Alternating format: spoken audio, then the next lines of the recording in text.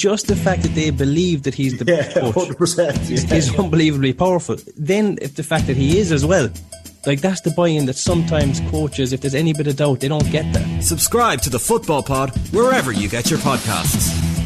OTB AM with Gillette Labs. Get the ultimate shave or your money back. Neon Night Edition available now. Anthony Moyles is with us to look back at the rest of the weekend's Gaelic football. We'll start with Division 1, I think. And yeah, why not? We've been talking about this a bit over the last few weeks. Like, some teams need a click of form and some teams need strength and depth, and other teams realise that nothing matters until the group stages this year. Yeah. So we don't know what we don't know in terms of periodisation and teams training through stuff. But Kerry, a bit flat, and concerns about the goalkeeper, and a few more question marks than maybe they would like at this stage of the year? I don't think so. I think they were actually... I thought it was a great game. It was a really, really good game. You could see a marked difference in the speed of the game. It was... The intensity was good. I thought the referee did a good job, allowed it to flow. It probably was at a level higher than a challenge match level, with intensity-wise and tackling and stuff like that. But speed, it was definitely at that kind of a middle of championship just kind of after one or two rounds. Both teams going at it, loads of pace in it. Lots of players coming back for Kerry. Gavin White started. O'Connor came off the bench. He was pretty ruthless, I thought, Jack O'Connor, in whipping a few lads early, even, and getting other guys on. But they showed, I thought, they had a real go at it, and it was a real battle of the heavyweights, to be honest with you, Ger. I thought the keeper was, I thought he was unfortunate for the goal. He probably should have just fisted it. He actually went to catch it, and because he went to catch it, his left hand hit the post and it just bounced out of his hand. Apart from that, I thought kickouts were fine. I think they both teams just kind of conceded the kick out the first half. 16 of 16 with a couple of minutes left to go. The graphic showed up. Yeah. So they were playing a +1 at the back, obviously Galway, where and they obviously had a plan for Clifford. I thought Clifford was poor, actually. But Kelly showed you how to play Clifford, and the only way to play him is as soon as the ball breaks down, you go. Yeah. Like he joined the attack. I'd say he must have joined the attack. He could have joined the attack 40 times. He just literally went, and even out a couple of times when Clifford was beside him, like there was one little clip where Clifford's actually tracking him. And you're kind of thinking, okay, he's going to stop now. But he continues on, and he gets a hand pass, and he gets fouled for a free.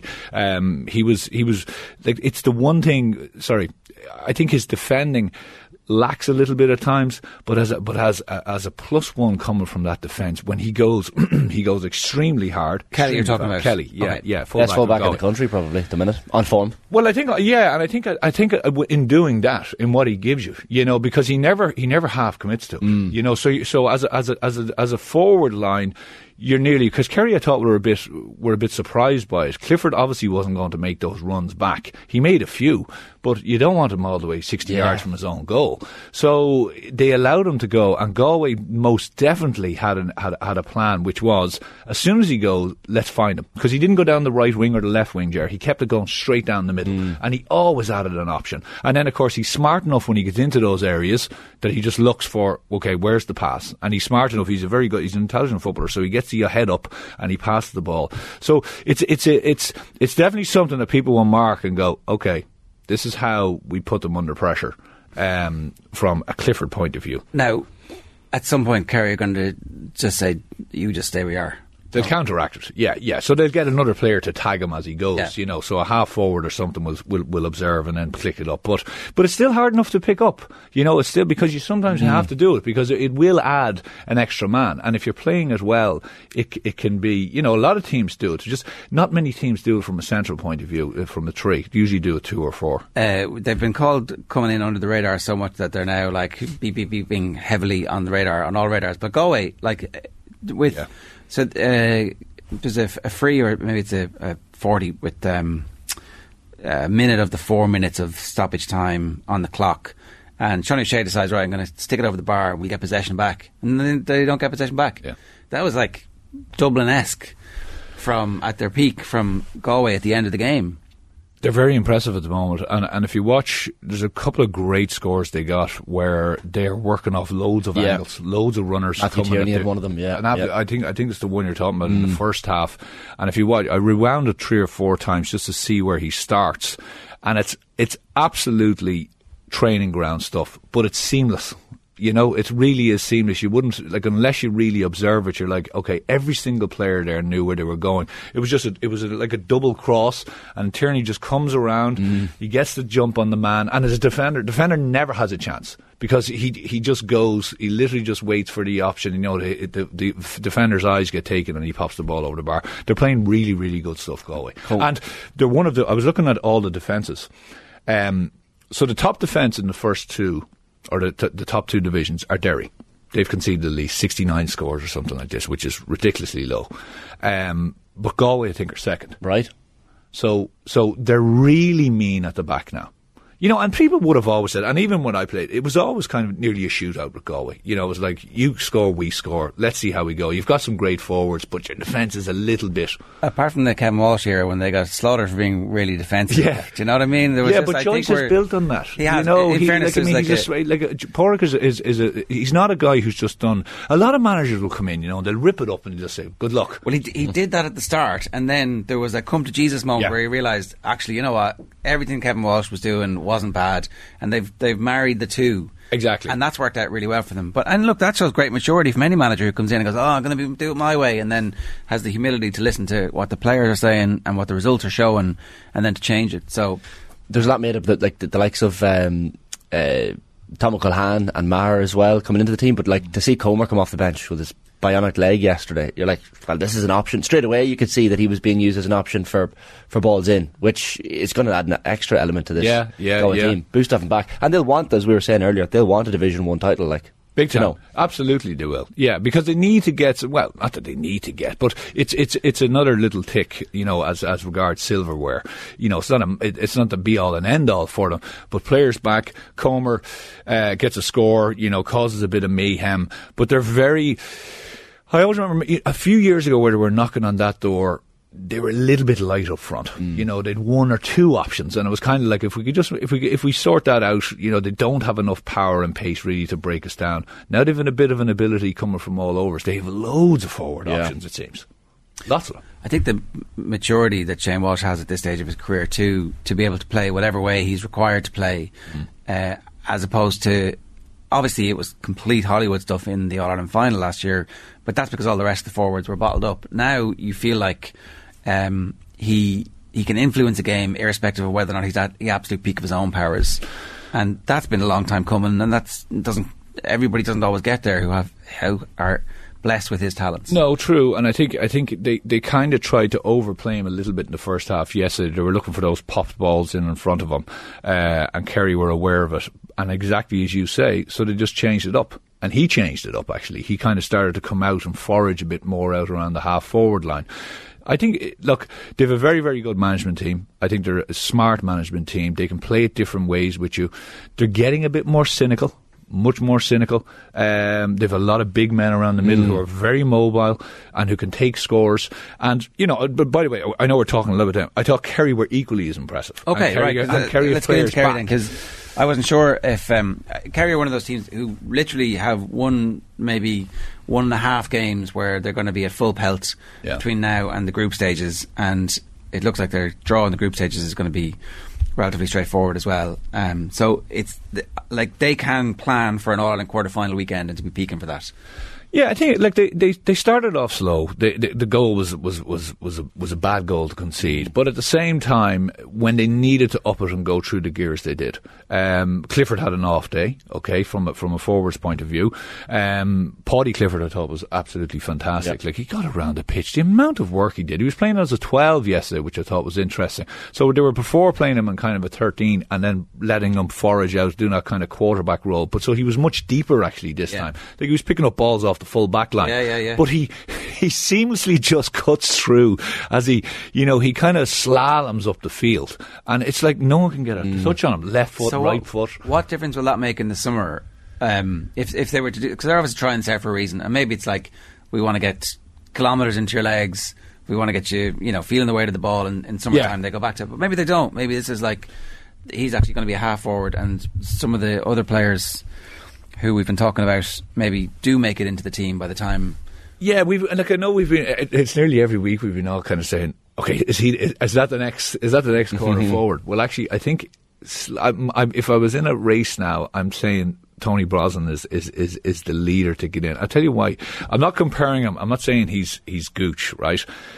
He has a lot to go to get to Gooch's level, but what he has is his ability to see a pass, and when he gets his head up. So the pass last week, where he does the no-look pass, where he swings it across with his right foot, right to left. He did another one yesterday, where he's actually, I think he gives it to Paddy Clifford.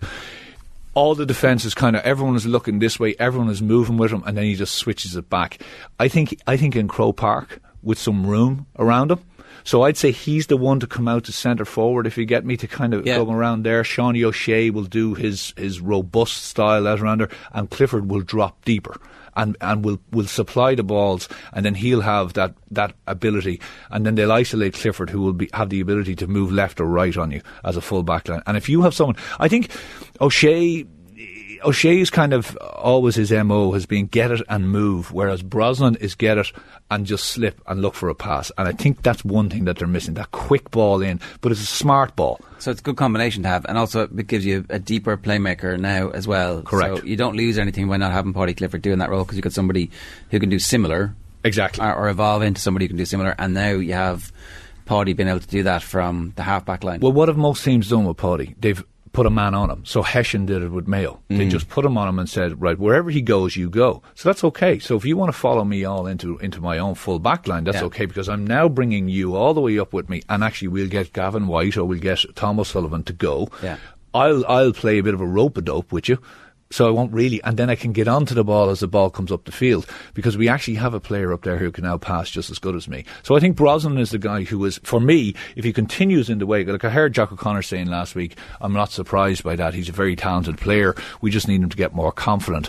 That's the type of thing that I think that they need. And another weapon for the rest of the county or the country to deal with. I don't know where you lads wanted to go next, but the Tyrone Armagh game was fascinating for me, because you take out the relegation even, but like Tyrone kind of coming back into it. But Kieran McGeeney, I don't know how he's going to be feeling this morning, because relegation for Armagh is probably disastrous when you look at some of the counties. It's probably his last year, let's be honest. I don't know. So the one, I love McGeeney as Kildare manager. I thought it was great from not being relevant. They were suddenly relevant. And you see what's happened ever since, right? Yeah. So, I definitely would attribute a lot of the success of that period to him. When you talk to anybody who was involved with it, and they say the same. But he was never that interested in the league. I always thought if Kildare were going to make the breakthrough, that they needed to do a Monaghan on it and stick in, learn to manage games, learn to be a Division 1 team, so that everybody who comes to training every week is always at Division 1 standard. Yeah.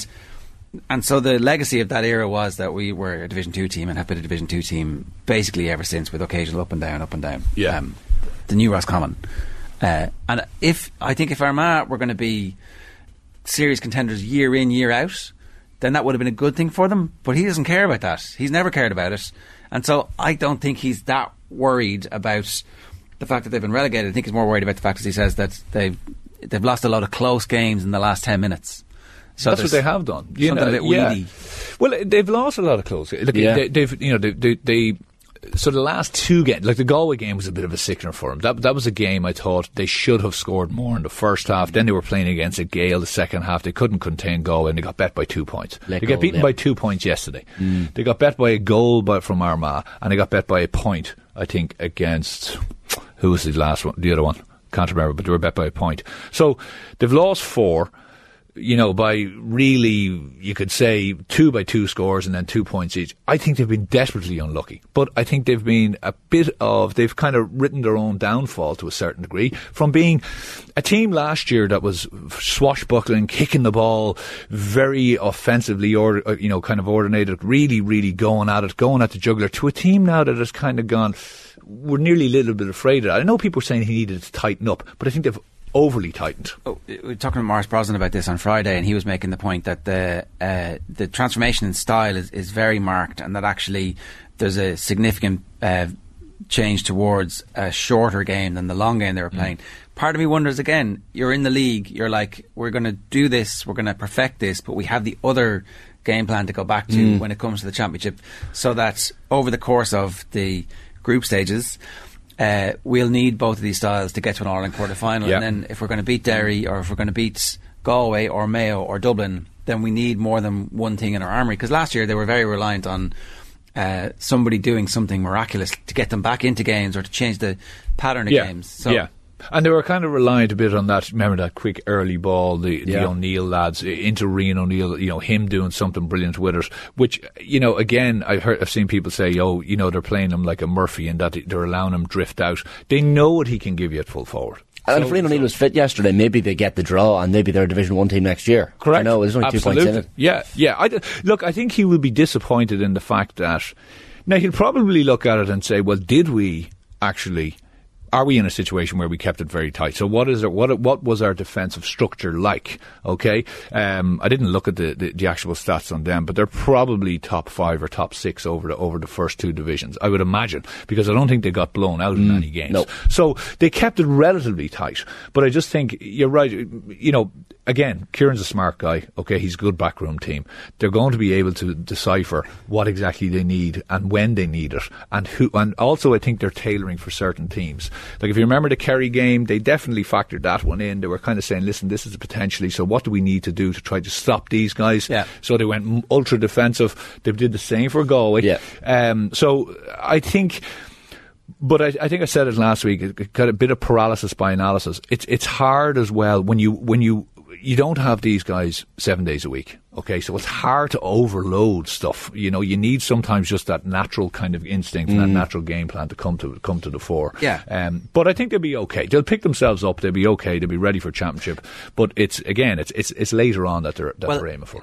It suddenly becomes a high wire act again for them after a bad league campaign. If Ulster goes bad, confidence before the round robin would be very low. But after the first 2 games, they beat Monaghan away. I remember in the first game in Blaney, and I think the Mayo draw was the next game. So after 2 games, you're thinking, well, Armagh have 3 points. They're going to be looking for a Division 1 final here. They're fine staying up. Yeah. And also, you know what you don't like hearing these rumours, WhatsApp rumours and all this stuff going on. I didn't get too much into it, but you just don't want to hear that.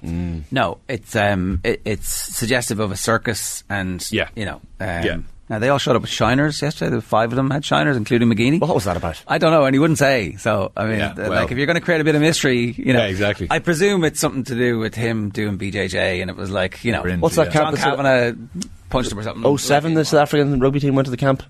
Oh yeah, for the World Cup with the vibes with the army. Yeah, mad stuff. I can't murder or something. It was going. Cluxton. A big deal, not a big deal, just a good sign that you're managing resources properly when there's depth chart issues at goalkeeper? There are. Like Evan Comerford is injured. I believe, he's on the way back. He should be back, I would say, in the next 3 to 4 weeks. So he will add, obviously, to it. I think so. It's weird. The goalkeeper is a weird spot. You can play like in the Premiership or in soccer. You can play till 40 odds. Still playing. Yeah, exactly. But goalkeepers are a certain type. Cluxton will keep himself fit. There's no doubt about that. Does he have the ability, the agility, the strength, the nuance? Is it someone that they can trust within the camp? The problem with bringing fellas in, championship teams. You always do the old A's versus B's, but then you'll also have a couple of A and others dropped in, kind of who are doing well during the club season or whatever it was. That was the old way. So you get 4 or 5 lads that come in on a Saturday afternoon, and the big question mark was if there was a guy who was a real, standout, but could you trust him? And what's his demeanour like around the group? That's box ticked for Cluxton. Yeah. But, because Cluxton was never about him. So he's never going to walk in there and go, it's all about me. And so Farrell is going to know that he will seamlessly slip in if he needs to, but he will also have an aura and a presence within the dressing room. Yeah. I mean, suddenly the dressing room has a lot of knowledge back in. So we were having this debate earlier on about, he's not coming back to stay on the bench. I think that he may well be coming back to be a player who is ready if called upon, but is not first choice. It'd be difficult to drop David O'Hanlon after the league campaign he's had. Absolutely, yeah, and he's played really well. So Cluxton would need to be unbelievable in training and in challenge matches for that to happen. Yeah, and I honestly don't think, even if he was, he would have to be, if you were marking him out of 10, O'Hanlon would have to be down around 3 or 4, and Cluxton would have to be 10 out of 10 at every, for me to kind of go, as a management team, we put him in, because I actually think it disrupts it too much by putting him in. So then someone will ask, well, then why have him there? Well, you have all the other reasons to have him there. His experience, his know-how, his demeanour, his personality, in that he'll help O'Hanlon rather than come in. Like some fellas who come back, they're just trying to cut the legs off you, get rid of you. He'll actually help him. He'll help him along the way. He'll probably say to him, listen, and not in an arrogant way. He's not that type of fella. He'll offer up his knowledge and his experience, and he'll say, look, maybe try it this way or whatever it is. Also potentially a future Dublin manager, and is there like a sense of like them handing this on? I doubt they're even thinking about that, Jared. To be honest, that's I would say Farrell knows we're under pressure with a goalkeeper. Do we bring a belter in from some place that we don't really know? We've seen him play. He's been in a few challenge matches. Or do we go back to the tried and tested? Yeah. And do we go back to a guy? They probably know Comerford's coming back as well in another few weeks. I think the injury's being managed now, so it's probably just at the last kind of degree of it. So they're probably saying, well, listen, he's a good guy to have around again in the dressing room. And it's that leadership thing. Like, we're talking about leaders. Like, with another Division 1 team that are now Division 2, Donegal, you talk about leadership. And Jesus, yesterday, they were absolutely putrid. Yeah. Putrid, like Roscommon. Roscommon coming into the championship game against Monaghan, and we were debating this. Do you want to be in a Division 1 league final? Where's the mentality going to be? Roscommon would not want to read too much into that yesterday, because Donegal's second half were just literally 20 of the 21 points, I think, were from play for Roscommon. It was ridiculous. No, Donegal, there was so much. If you watch it, talk about a lack of fight, a lack of effort. And no bounce from the bit where they're involved in the removal of the manager. You expect the team at that stage to give something. The question I had for you lads was, in Leinster, Liam Jackson's goal for Louth yesterday was brilliant. They showed some signs of a team that could be the number 2 team in Leinster, but getting to that Leinster final now all of a sudden for Kildare and Meath is huge. Oh, it's massive. I mean, they're playing the Dubs in the semi, so... Well, sorry, they're not going to make it regardless. Sorry, unlikely. Of course. But the likes of Louth play Westmeath, I think, in a quarter-final in Leinster, so there's some big games there. Well, there's potentially Louth Meath semi-final. Right, yeah. Tommy has them second as the second best team in Leinster at the moment. I can't make a case that Kildare are better than them. They were in the same league as them. They played all the same opponents and they finished behind them. No, I can't. You look at it. I thought they were never going to win that game. I thought always Dublin were in control, but they had a couple of goal chances that I think would have made it a little bit more interesting. And again, they've lost a lot of really good players. Some of their best players they've lost over the last number of weeks. But they're very well set up. You can see that. But they'll learn from it. Mickey Hart and Devlin will learn from that yesterday against Dublin.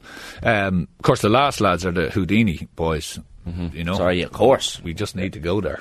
I'll leave that. But I you wanted a bit of posturing this morning, at least. I have nightmares about Monaghan, Ger, and it still 05? Me. Yes, 05. Like, I mean, this is where this. I don't know what it is. That was the greatest day of my life. Division 2 league final, if you don't remember. Paul Finlay lobs the ball in, Monaghan 2 points down, last kick. Anthony's on the pitch. Sean Boylan up against Banty. It was. I don't know what it is. There must be a relic buried in Monaghan, because literally since then, and it's probably before then, but there was 5 of us on the line that day. Paul Finlay, I think we were 2 up. You were 2 up. They had to go for goal with the last kick. There was 5 of us on the line, which included myself, Darren Fay, Mark Ward. I think David Gallagher was the keeper and some of it. The cumulative height of it was probably about 60 or 70 foot, right? The ball comes in, Wardy, sorry about this, Wardy. I got a chill when you said Mark Ward's name there. He puts the hand up, calls for it, and instead of catching it, he fists it. It slices off the top of his fist and straight into the back of the net. And still on win YouTube. By a point. Yeah. Wardy gets Monaghan Player of the Year that year, and I think he did. Has he still got freedom of Monaghan town? Yeah, we genuinely there was a civic reception after that game in Monaghan because. But that has been the start of it. I cannot believe. Well, sorry, we did say it last week, and by the way, I don't think we disagreed with you. No, you didn't for sure. Because Mayo put out the I B did team. actually. I thought they were gone. I thought they were going to be gone, but it did help. It did help with Mayo's selection. But you know what? You can only beat what's in front of you. Keep doing it. Fair play to you. Right, Anthony, good stuff. Thanks a million. OTB AM with Gillette Labs. Get the ultimate shave or your money back. Neon Night Edition available now.